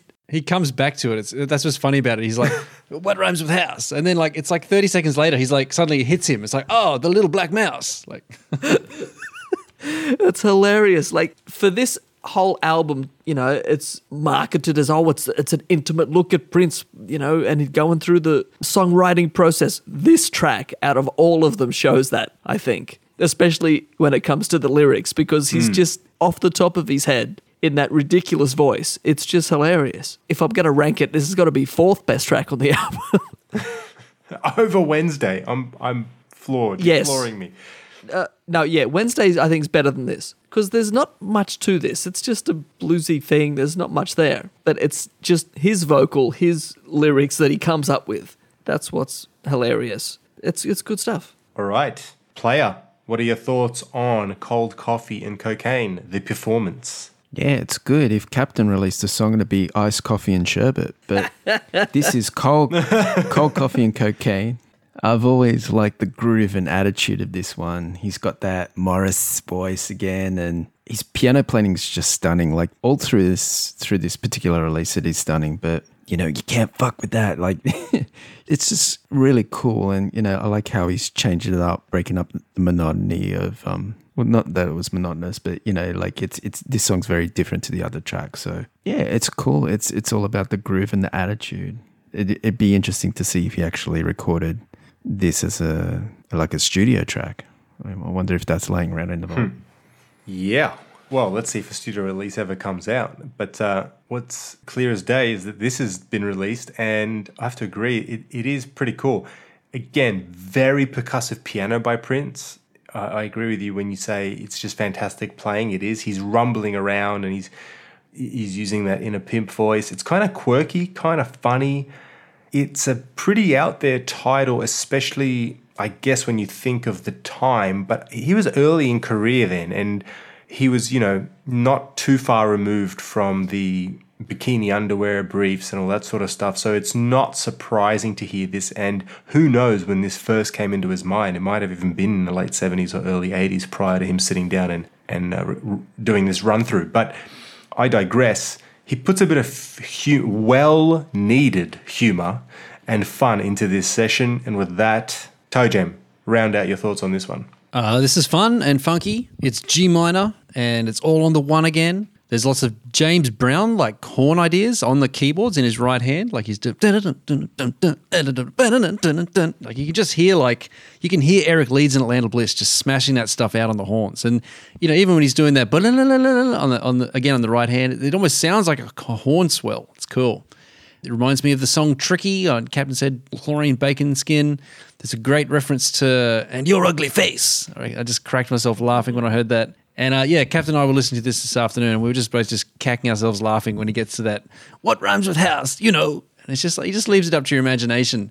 And then 30 seconds later, "Oh, like a little black mouse." And it's like he's struggling to think of something to rhyme with, and then he hits him. It's hilarious. This is funky. I really like it. He goes up to A at one point, and then he suddenly goes back down to G, but that's pretty much it chordally. He certainly plays this groove a bit more staccato than, say, 17 Days. So it's a bit faster. And then there's a lot happening. He's playing the bass line, he's playing these little pops and things, and then he puts in these little horn sort of ideas, and he's just making up shit over the top of it. It's hilarious. It's great. It's a great example of Prince just having fun on the piano.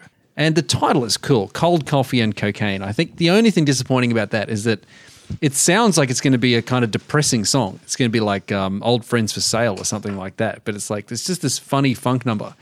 I really like this one. All right. We're almost at the end of this intimate rehearsal performance. There's one more song to go. It's entitled Why the Butterflies. Mama, why the butterfly? Let's go around the room on this one. You know what? I'm going to start this off. I don't think I've done that for a long time. I hate to leave it on a downer. I'm just saying that up front. But there's a lot of silence. There's a lot of pauses. There's a little bit of haunting feel and mood. But it's kind of just plodding along. This is an idea. It's not terribly coherent. It's not terribly interesting. And I have to admit, I enjoyed 17 Days, Mary Don't You Weep, his searching version of International Lover. And I can accept the rest because at the end of the day, it's a rehearsal. But this is probably the least involving and least engaging aspect of this release, outside of the fact that it's just interesting from a curiosity perspective to hear this sort of idea. It's half-baked. And to me, it's not a strong closer whatsoever. I don't know. I'm just not feeling this. So there you go. Go ahead, player. I agree that it's not cohesive. It starts off with those deep bass notes, but it still sounds like he's finding his way around the keyboard. And the vocals, he gets right up there in parts. It sounds like a cool title, like Why the Butterflies. It sounds like it's a pretty cool thing, but when you actually get into it, it's like, okay. So it's not what I expected, let's put it that way. I was expecting something a bit more and never really got it. So maybe I should just leave it on that. Okay. Toe Jam. I actually quite like this one, just from the interesting factor of this is songwriting at the very, very, very bare bones. Like, he's clearly making this up as he's going along and he's searching. But I think there is an idea there, and the kind of idea is it's kind of a dream song, like almost like from the point of view of like a baby who's sort of coming to consciousness and sort of seeing a butterfly and sort of trying to take it in and going, why the butterflies? It's so weird as an idea, but that's really interesting an idea as well. It's very suspended. He's playing an A-flat sus chord, and that just in the bass, and that just keeps going, that chugging the whole way through. And he tries using as many different sort of sus notes as he can, lots of 4s and 2s. The vocals hit 6s a lot. But that A-flat is just constantly in the bass and sort of keeps it all intact. It's just interesting in that it's sort of left to the imagination to think, what was Prince thinking about? Like, what's it about? it's just, I find it really interesting. He's got that the mama, like the vocal of mama. He's doing that major 3 to 4 again, so he's finishing on that 4. And as I've said 1,000 times, in 83 to 85, he loved playing around that having his melodies based around major 3 and the sus 4. So common at that time. What else? The use of silence, like I don't know. It's such an intriguing. I find this really interesting to listen to. It's strange. It's not something you're going to put on to listen to for kicks, but it's just really, it's an interesting insight into Prince's mind, I think. And it's not till the very end when he sort of goes into a full sort of jam out in the last 15 seconds. But I mean, what is this song about? I mean, he's singing, Mama, what are the butterflies? And then at some point he starts singing like, where is father? And you're thinking, is he saying father? It's like, that's what the vocal would want to sound, but he doesn't always pronounce it. And you think, oh, what's going on? It's very, very weird. The title of this song, the bootlegs have always titled this song Mama. I think that kind of makes more sense of a title of the song because he's like singing Mama. That's like, and then Why the Butterflies. But they've titled it Why the Butterflies. And I wonder if that's a bit of creative titling on behalf of the estate because maybe Why the Butterflies sounds more interesting as a song title than just Mama. I don't know. That's hypothetical there. I don't know. But all the bootlegs have always just titled the song Mama. So I don't know. But yeah, I find it a really interesting song. I find it very intriguing. And as a closer, I think it kind of works because it's like he's coming up to the end of this dream, this like 35-minute dream piano session that has amazing moments, some exploratory moments, some not so good moments, and this is how it finishes. And he sort of wakes up from this. So it's interesting. That's my review. Some people might be wondering when they're going to be able to wake up from this because it might have been a nightmare. And others might be hoping for another 35 minutes and hoping for a 2, 3 or 4 disc set. Who knows? We'll get to that in a second. But before we do, there's Captain. But before we go to him, just one quick thing from me, and this is off the cuff based on the comment that ToeJam just made around what is this song about? It's so weird. And I just got this sense of, I used the word haunting when I was talking about it. And the more I think about it now, I think it's a very nervous song. It's like, Why the Butterflies? Why so nervous? He's asking this question, why are you so nervous? What have you done? What did you do? Has the mum done something wrong? Has the father done something wrong? You get the impression that potentially something odd is going on and that Prince isn't explicitly saying it, but he's implying that something's kind of amiss. And the music does say that, but I do agree with you, ToeJam. It's not a song that you're going to put on for a good time. And you're not going to do it just for kicks, to quote a Prince lyric. Someone raped the butterfly. Oh, my God. Wow. Captain, what do you think about this to round out our review of the music on this album? Tell us what you think about Why the Butterflies? No, Why the Butterflies? It is interesting, and it is, as this album's marketed, an insight into the songwriting thing, and you can hear it in this song. He could have come into this with, 2 chords and then just made the rest up. So in that way, it's interesting. It is that insight into his brain. But listening to it as a song on an album, it's like there's not much there, not much happens. So you got to pick which way you're going to look at this track. He does some interesting things with the piano and his vocals, but this is one you wonder if it ever progressed any further, if he played it at 6 more piano rehearsals, or it even got to a basic studio version. We won't know that for a long time, if ever. But on this album, it's an interesting closer because it does what the album says, and that's, listen to Prince in the studio writing songs. That's what he's doing. We don't know if this ended up as a song or this could have been the only time he ever played it. So then in that way, it's a totally unique thing and it's interesting that way. We said at the start, it's so hard to review this and there's so many ways you can look at this album. Yeah, I can't say anything more about it. It's interesting. Okay. Wow. We've come to the end of this rehearsal performance, this intimate session of Prince in front of a piano, not a keyboard or a sampler set, an actual piano and his microphone.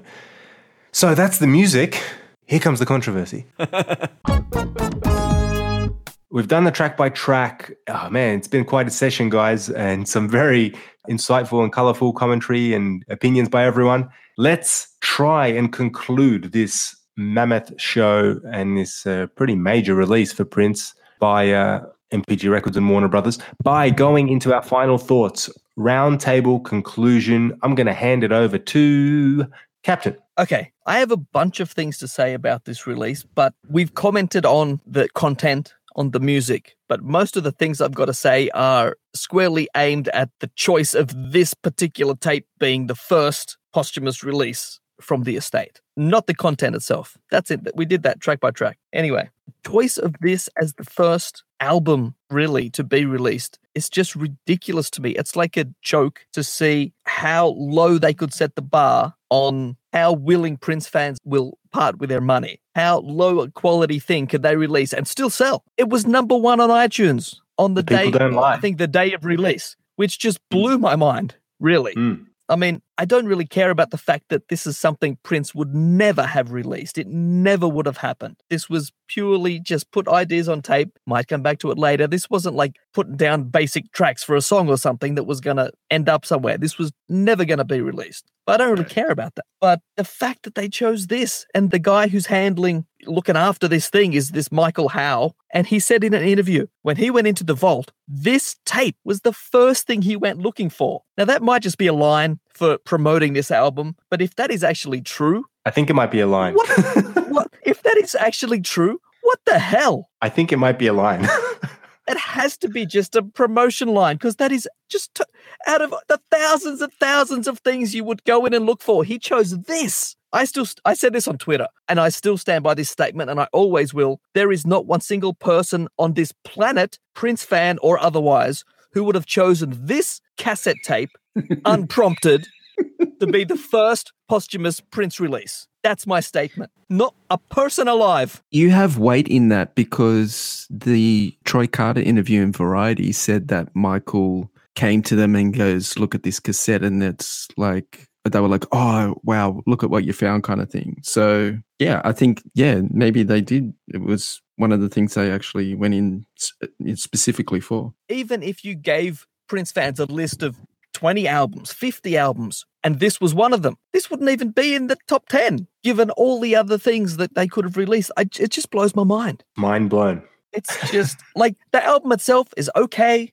For me, it has no repeat listening. Like, I'm not going to go back and keep hearing new things like you do on like any track. Say, My Name is Prince. Every time you listen to that for the first 50 times you listen to it, you're going to hear a little thing, I didn't hear that before. That's not happening on this. You've heard it 3 times. You've heard everything there is to hear. This has no repeat value for me. And I just don't get who is the target market. Like our friend Seth Everett said on Twitter as well, it's like it's devaluing the contents of the vault. If casual fans are just going to go and pick this up and go, oh, look, it's got Purple Rain, it's got 17 Days, oh yeah, International Lover, and then they're going to listen to it and go, this is the quality of stuff that's in the vault. I'm not going to bother with anything else they release because this is not that great. So it's like they've set the bar so low. I can't say any more about it. I'm going to just kill somebody. It is ridiculous. Wow. And that's all I can say. Oh, that's pretty cool. I'm done. I can't say anymore. I'll go for hours. And again, just to clarify, you haven't seen the official video for Mary Don't You Weep, have you? Just in light of some of your recent comments. No. Why? That would make all the difference. Oh, yeah. It's just, I don't know what else I can say about it. It's done. Okay. Don't worry, your murder charge will hold up in court, bro. So. Oh, yeah.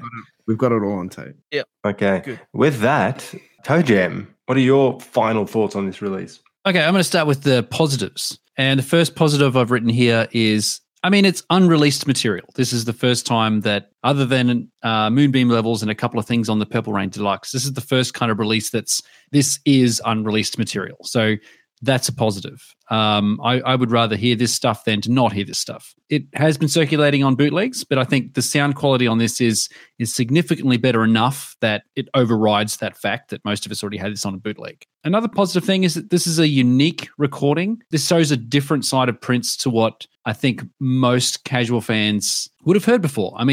Again, maybe some of us more hardcore Prince fans have heard this kind of stuff. We know that there's other piano rehearsals from the early 80s that they also exist. So we and those people who've seen Prince play the piano on tours, Like we kind of get this thing. But for many people, this would be something, that they've never thought that Prince, this is what Prince does. They might just have this image of Prince, the Purple Rain, the guitar hero kind of thing, if they have that.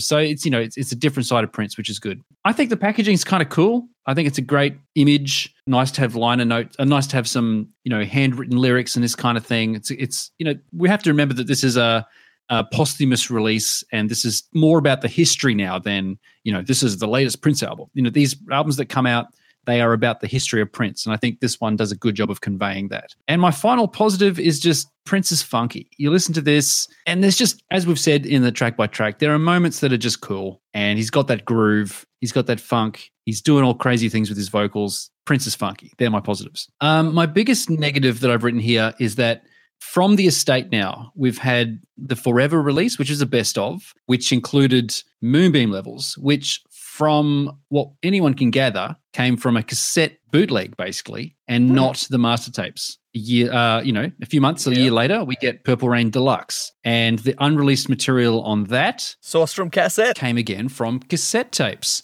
not from, presumably, the master tapes. We now have this release, and again, it's sourced from a cassette tape. So I said this when we recorded the Purple Rain review. I said I have a genuine fear that the master tapes of this stuff actually don't exist, that they're gone, they're lost, they're destroyed, whatever. And, this release is not alleviating me of that fear. Where are the master tapes? That's what I'm going to leave it with. And that's Michael my final Howe, where are the master tapes? But I will finish on positive. I think this is a solid release. I mean, you can always pick at problems with it, but I mean, I like this session. I like listening to it. It's unique. It's interesting. It's historic. I think this is. I'm glad that they've released this than have not released it. All right. Player, what are your final thoughts on this release? Okay, I have to preface this with what I'm about to say with, yes, we should support the estate whenever possible. I'm a massive believer in that. And yes, we've always said that if bootlegs were officially released, that we'd go out and buy them and support whatever is released. And yes, I recognize that there will be a section of fans that don't have bootlegs and haven't heard this before and are excited for this. And I recognize those particular fans are going to say to me, STFU, but without sounding too negative about this, and I'm really holding back not to let rip on this. Hey, don't hold back. We're unfiltered on this show. I just can't, with good conscience, get behind this album. I was so disappointed and dismayed at the announcement of this back in June, coupled that with the Nothing Compares to You release. I will not be buying this release for a number of reasons, but primarily I'm not supporting this because otherwise I'm sending a message to whomever's in charge of these releases that I accept this from them. Yep, this is exactly what I was thinking as well. Yeah. It's like rewarding bad behavior. They're going to put out junk and we're going to buy it. Yeah. Are you saying that's junk though, Captain? No, I disagree with that. Well, compared to so many other things that they could have released, it's not the best. But you get the point, right? To me, if we accept this, they'll just keep doing this to us over and over. If it sells well, they're buying it. Let's just keep putting this stuff out. And it's got to stop somewhere. Otherwise, this is all we're ever going to get. I mean, this is a rehearsal. I define a rehearsal as a practice. It's Prince practicing. Yes, it's a fascinating insight to listen to. However, there is no way you can convince me that Prince would ever want this officially released, not a rehearsal with a stack of tape his. Nope. He was way too much of a perfectionist in that regard. I think he would be horrified at the thought of this release. It's barely 34 minutes. It's already been released. I mean, did no one bother to check this? It would have taken them 5 minutes. Like, do you know what I'm saying? Like, for somebody to say, this is kind of already circulating as a bootleg. Is there something else in the vault that we can get out there instead? Like, do you know what I mean? I'm sure this is not the only piano and mic release laying in the vault, but it's probably the only one from the Purple Rain era, though. So, and that's why we've got it. I mentioned this earlier, and the only link I can see is, he finished with the piano and microphone tour, and then in Michael Howe's brain, oh, look, here's a piano rehearsal tape from 1983. Oh, that's the connection. Let's put that out. Like, what sort of link is that? There's definitely a link there. Oh. I think there's... Yeah, but, no comment. comment. There's definitely a link, but I'll get to my thoughts later. So keep it rolling, player. I mean, we've all seen the pictures of the sheer amount of content that was in the vault. There's no shortage of selection that they have to choose from. And you throw out 34 minutes. Are you taking the piss? I mean, really, I'm damn sure, like I said, this is not the only piano and mic thing that's in the vault. They even had the sheer balls to use the exact same font from the 2016 Piano and Mic tour on this release for Prince's name and the album title. It's exactly the same font. Like, that's what they're going for. They know they couldn't release the 2016 recordings, but we're going to try and capitalize on that as much as we can. You know, it's just like, yeah. And you know how barren this release is because they beef it up with the packaging. I mean, it's 34 minutes. They know they can't get away with that. So they just, we'll put it with all these other pictures and stuff and beef up the price just to make it like worth people's while. To Troy Carter, look, I'm going to recognize the good work in getting the post-Warner material out and up on streaming services. But this particular release, and especially that Variety interview Troy did back in April, hyping this up as, such, a massive find, was such a massive letdown for me because what it implied and what we actually got was two different things. And to the estate, I'm not sure how much input you have, and I'm not sure if I'm directing all this stuff to the right people, but don't get these pseudo-fan blow-ins and banks calling the shots, if you can.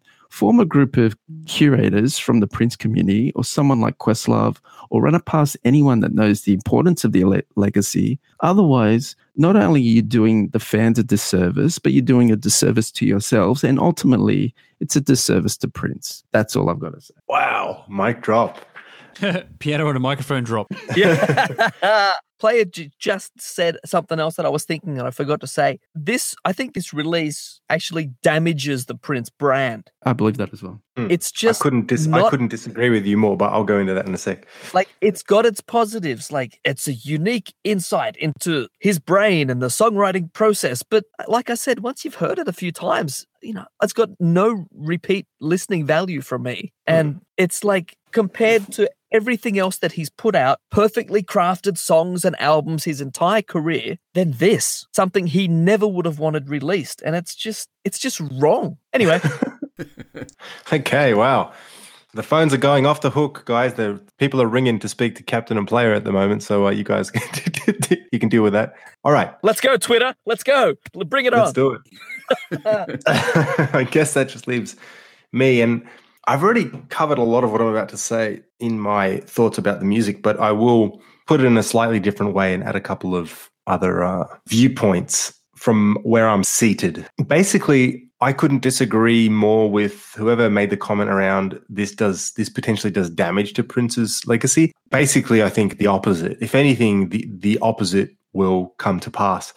In saying that, I have to admit that it's pretty likely that Prince, in fact, it's probably guaranteed that if Prince were still alive, he would never release this himself. Now, with that notwithstanding, though, I will say what someone gets when they either stream this release or buy the release digitally or get the physical copy and listen to it, they basically get, for the most part, a side of Prince that isn't really apparent on any of his records. I mean, this is, for all intents and purposes, a practice session / rehearsal / impromptu performance of Prince at the piano, playing basically for himself. There you have it, for himself. Yeah, and in that respect, I think it's remarkable because, like, he's got a huge discography, right? And 40 plus albums or whatever it is of studio recorded work. Then you've got the live stuff. Then you've got all sorts of other stuff as well. And that's just commercially released, officially released material.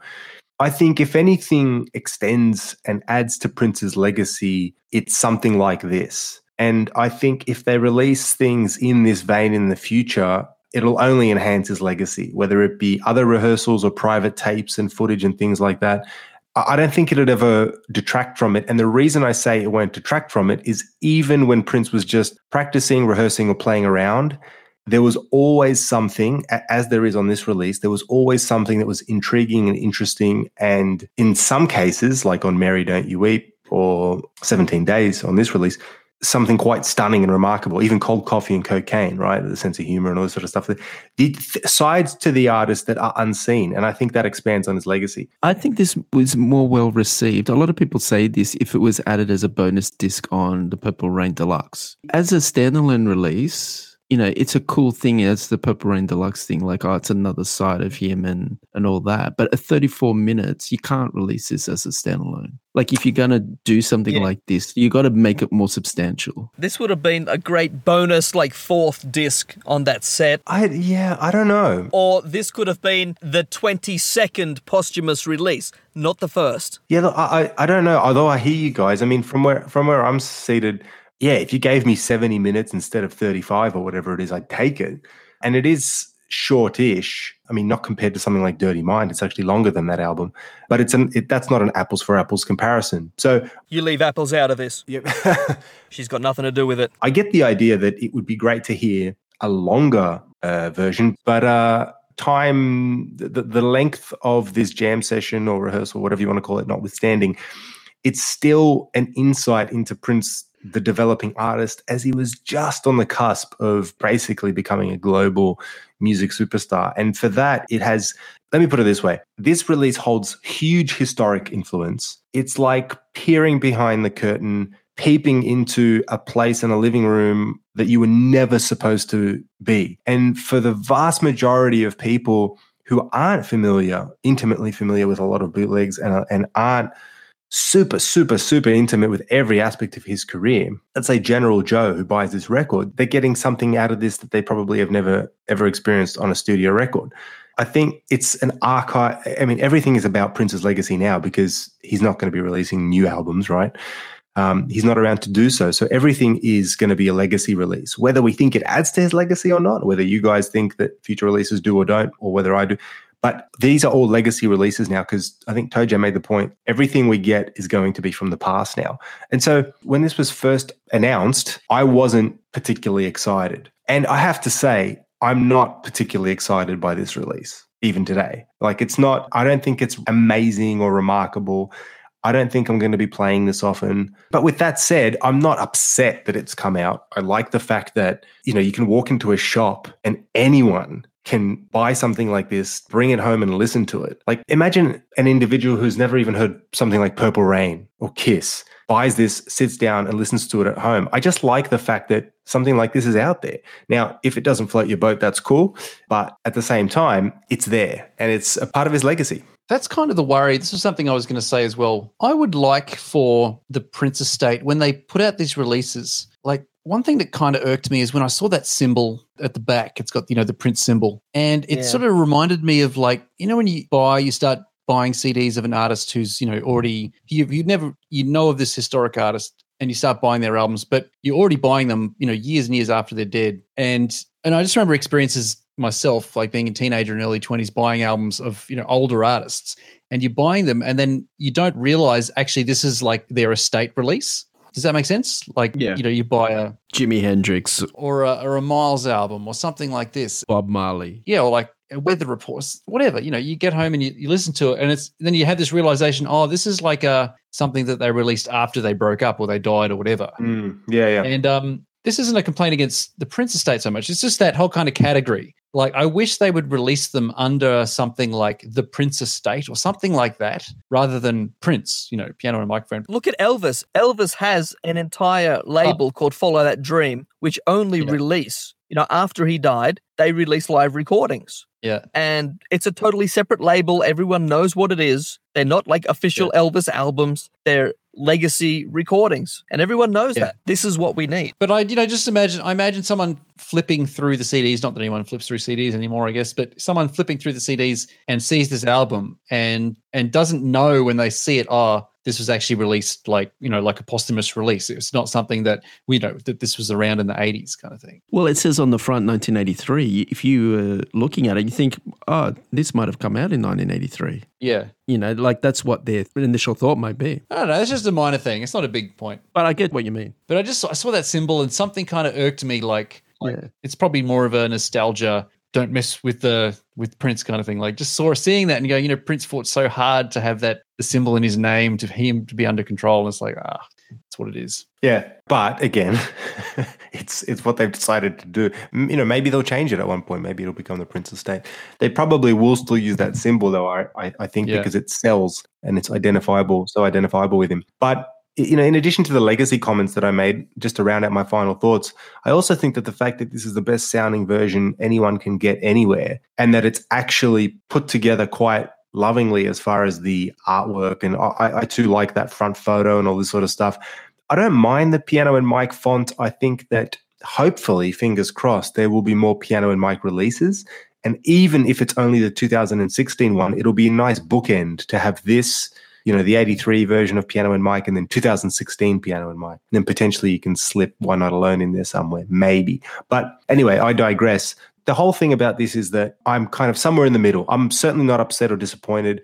I'm not over the moon, like just raring to go, holding it in front of me and just salivating over it. It's just somewhere in the middle. And I think for what it is, it could be a whole lot worse. Sure, it could be a whole lot better. But for me, it comes back down to this. Prince is no longer here. And whoever is making these decisions has made this decision, and it's out. And I don't think it disrespects his craft. Let me put it another way. If they would have released something that actually sounded like a really rough draft rehearsal, I would think that maybe could do a disservice to his legacy. But for whatever reason, and maybe it's just down to how good Prince is as a musician and as an artist, because this, even though he was potentially playing it for no one other than himself and his own purposes, this actually sounds darn good. Like even something like Mary Don't You Weep, which is a cover song, but he's performing it like he's performing it in front of an audience, at least to me. And I think that's quite remarkable. When you listen to this through the lens of, wow, and he wasn't even doing this like at a gig. Like this was just him on any given day practicing for whatever he was preparing for. It kind of blows my mind. And to have it in the best possible sound quality and to be able to stream it anywhere you are at any time, I think all of those pluses, they certainly take away any of the negative points or concerns or anything like that. So, yeah, there you go. Let me add one more thing. I think this release, it's just a pure exercise in marketing. It's like all the lines that are out there about it's a unique insight into the songwriting process.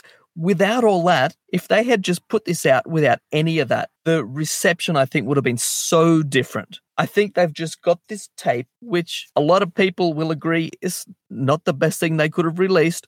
The quality's not great. The content's not that great. And they've just spun it as this rare, unearthed thing. Well, it is pretty rare. That's why it's got the tape hiss and all that stuff. And it's just pure marketing. It's just all the lines that they've put out to make it the mysterious Prince thing, which, he did, but don't try and do it now. It's just ridiculous. But I don't know. I kind of feel like maybe in a weird way, it's kind of cool because that's exactly what he used to do. And they're continuing that trend. And by the way, I don't think like the comments that you made, I agree with you.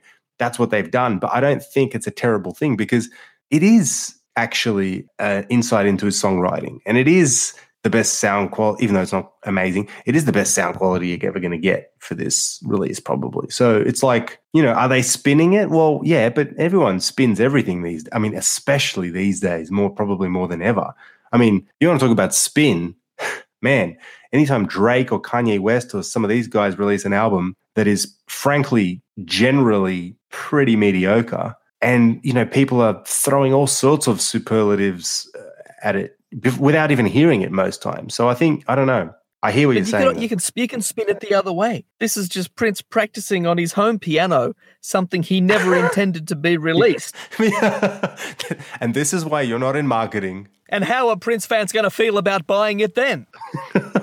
It's ridiculous. Hilarious. So look, those are my thoughts. Time's running out, guys. Fight amongst yourselves if you want, but I think the fade out's about to start. It's been a crazy show, this one. But whatever anyone says, this piece of product is out there in the general public for people to get into if they want. And for those who don't, hopefully there'll be other releases coming up in the future. Just in case, I'll just clarify. Most of my dislike for this release it's not the content. I'll just clarify that. The content is okay, but all these things that annoy me are not about the actual content of this release. It's the choice of this release, just in case anyone wasn't clear about that. Okay. And done. Okay. Very good. Thank you for listening to the show. It's been another Peach and Black podcast presentation, and we will be back next time with many more colorful comments and insights for whatever is around the corner. It's just around the corner, another Prince release, I'm sure. And we're going to talk about it. Damn straight we are. Okay, that was it.